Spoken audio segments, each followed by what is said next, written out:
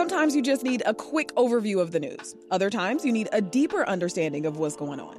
The Rundown podcast has all of that, and it's Chicago-based, so you know what's up in your neighborhood and across town. Listen to The Rundown wherever you get your podcasts.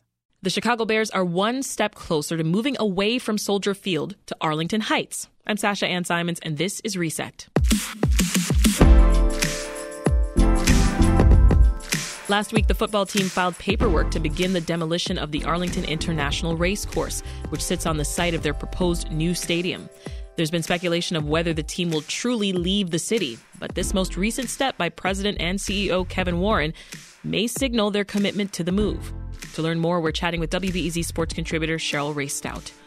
Cheryl, let's start here. Has the ship sailed? Are the Bears officially moving out of Chicago? There's no doubt about that. I mean, you don't buy a property for $197.5 million and not do anything with it. Right.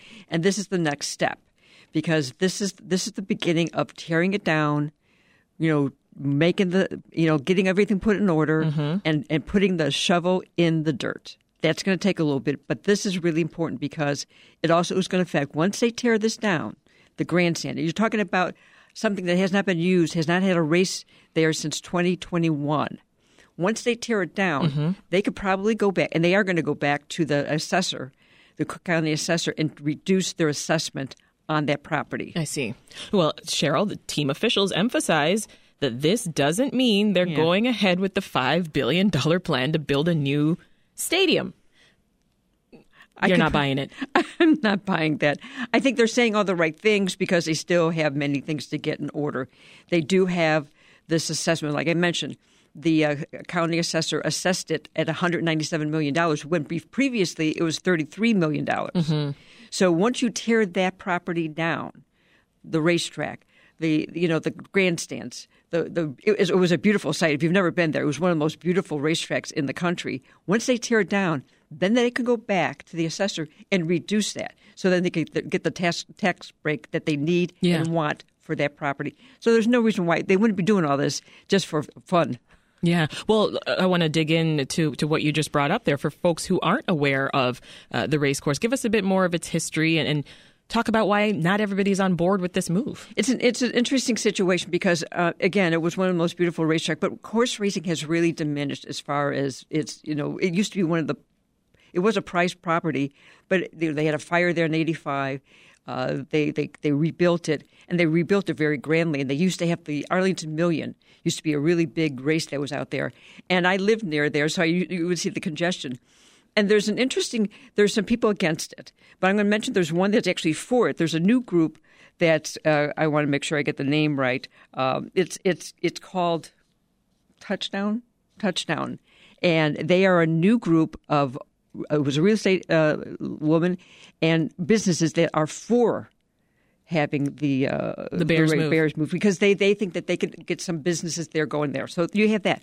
But the pushback is going to happen, and it is happening with the school districts. District 211, Palatine-Schaumburg, is there, and also District 214, which is Arlington Heights. What are their concerns? And I got to give one more. District 15 is the elementary school. They're concerned about their property taxes being reduced. And the function of those schools districts is the taxes. And people don't really realize that it does affect that. That's a concern. Another concern, and this has been brought up by my mayor, is Jim Schwantz, the former mayor, is the mayor of Palatine. And the concern for them is also the infrastructure. How is this going to affect the traffic around there? How is this going to affect the sewage and all the infrastructure that has to be put in there in order for this to succeed and not affect the community? And where are the costs going to come from? I see. And we'll dig more into those concerns. Cheryl, bring us back to the status right now of the team's current lease with Soldier Field. I'm curious about that. Yeah, there's still some years on that. Okay. And the fact is that there's a bill now in the state legislature that they want to pass a $3 entertainment bill, a tax to be put on tickets to kind of pay off this big loan that the Bears still have on it. And there's no doubt that somehow the NFL will get involved with this too. Yeah. Well, beyond the new stadium itself, what else are we to expect to be built around the area? That's the interesting question. What's the vision? Yeah, because the thing with the Bears, all we know is about the stadium that they want to build. But we also know with 326 acres, that's a huge chunk of land. Right. Because it goes from Northwest Highway all the way down to Euclid. For people that's a huge area that they want to put restaurants in. They want to have an entertainment area. They want to have, stores in there. And so that's the big question. Who is going to fund that part of it? The stadium is one thing, but all that other area that has to be built up, and who gets that? And who gets the piece of the pie of that? Mm-hmm. And how is this going to affect the taxes for the people that live out there? Are they asking for money? Will the Bears? Because the Bears said they will not ask for any money for the stadium. But nothing has been said about the entertainment area, which is a bigger portion of that area. Right. Also, the traffic. The traffic could increase significantly in the area if you put this new stadium there. Do you have the street and city set up to handle that? Now, I mentioned the Arlington Million was the only time we saw something really big that happened there. Mm-hmm. And to know Route 53, which goes, you would get off at Euclid, that would always be backed up for the Arlington Million. Now, for a stadium for at least, I would say 95,000 people, that's going to be really impacted. Northwest Highway, which is the road, it's actually a street, a road. It's not really a highway. Okay. But that's what it's called. That runs north of it. That's where the Arlington Park train station is at. That would be definitely impacted there. So those are the concerns about that area. So who's going to be involved with? Cook County is actually the ones that can decide if they do an expansion for Route 53 at Euclid. So they have to be involved with this. And that's going to cost money too. Yeah. Has traffic been addressed at all in any of the plans so far? I have not heard or seen it yet, but that doesn't mean it hasn't happened. But I have not seen it. I've been really, paying attention. Very much paying attention to it. For other reasons too. You live near there. I live 6 minutes from the track. What else are folks saying to you, your neighbors even? They're kind of, they're waiting. But most people are pretty excited about it because they think their property is going to go up.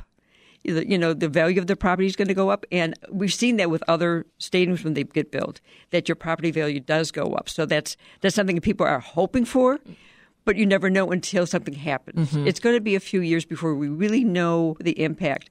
But people are, as we mentioned, the traffic is the biggest concern about people.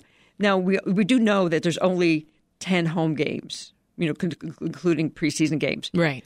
But they're talking about having maybe the NC2A there, maybe having college football there, maybe a Super Bowl.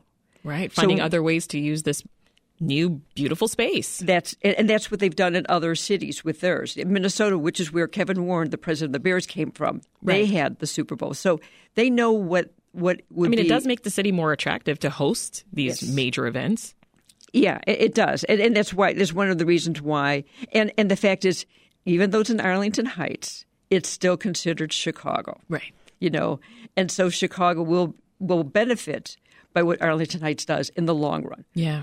And you touched on this before. The Bears, they want property tax certainty and another party to pay for this, for the surrounding area at least. How is their financial model being received? Well, it's interesting because the school districts they hired a lobbyist to be part of the conversation because they want to know, because nobody really knows what that impact is going to be and how it will affect them and will they be losing it. Now, there are other facets to it saying that when they build the entertainment center, maybe that's where they will get some tax from that, from the different businesses that would be put in there. So right now, there's a lot of question marks. Mm-hmm. And nobody has any answers. Here's a statement from the Bears. They said, quote, "Paying property taxes is part of being a member of the community. We want to pay our fair share, but the proposed assessment of the unoccupied property we purchased and the taxes associated with it would be more than 5 times what the property generated when it had an income-producing racetrack operating on it. Arlington Park would not be redeveloped by anyone at such an excessive property tax rate." Yeah, and that's when I mentioned, because they taxed it right now. Assessed it at $197 million. The Bears paid $197.5 million. So because of that, but previous to that, it was $33 million. So huge difference. You get rid of the racetrack. It doesn't exist anymore, so it's empty. So that should reduce that assessment. One would think. And I believe it's going to be in June. They do have a panel that's looking at it, and that the appeal will be considered in June. I see. There's a lot to do, right? There's still so much to do before any new stadium and entertainment district comes to Arlington Heights. But realistically, Cheryl, if things continue to move forward with the Bears' plans, when can folks expect that the process would be complete? When would there be butts and seats at this new it's stadium? going to be a few years. I mean, from what I'm understanding, probably sometime this year, like at the end of the year, that's when they actually could put the shovel in, when they start doing it. But realistically, it's probably going to be maybe 4 to 5 years before anything is finished and done. That's an estimate. That's what I've heard from people I know with the Bears. That's what they've told me. So, there's a lot of question marks, but Kevin Warren, it was why he got hired. You had somebody that was involved with the process with the Minnesota Vikings. You know what he did. It's considered one of the best new venues in the NFL. Yeah. So you put that into play, and obviously we're looking at like a 3 to 4 year process at least, maybe 5. In the meantime, how are the Bears looking for next season? This is going to be interesting because they drafted 10 players, and they right away they did some It was really amazing watching Ryan Poles, the general manager, do what he did. He had the number 1 pick. He traded it, got more picks, got a receiver, DJ Moore, which was really important for Justin Fields, because what they did when they traded him, they said Justin Fields is our guy, which was really important for them. Then they traded down again in the first round from 9 to 10. They passed up Jalen Carter. He's considered like one of those great players, but he had a lot of legal issues, and so they're concerned about his character. And I say that in quotation marks because, I can't judge anybody until, But they traded down, and they got this big, very aggressive, very athletic offensive lineman, Darnell Wright. Terrific player. Got to meet him. He's a character. You think he'll work well with the rest? He will be. Field, and he actually went against some of these top players in the SEC when he was at Tennessee, and he was able to negate them. So he's done a great job. They picked up a lot of defensive tackles because of the style that Matt Eberflus likes to have with his schemes. They picked up a receiver, a fast receiver. They picked up another running back who used to be a quarterback. So there's a lot of good things. Getting stacked, the team. Lots of things to do. Sounds good. Yeah, there's a lot on their plate for sure. Cheryl Raystoud's WBEZ sports contributor. Thank you so much. Thank you, Sasha.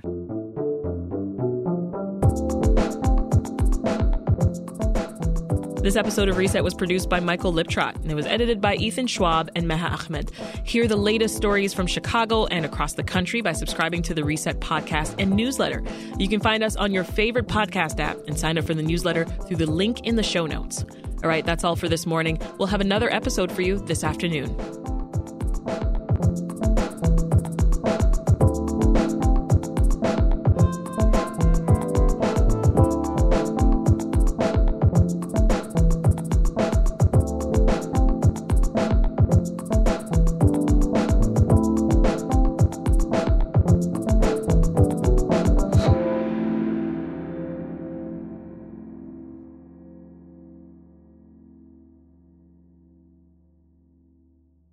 If you need a break from the news, WBEZ's Nerd App podcast is here for you. Our show is all about delight.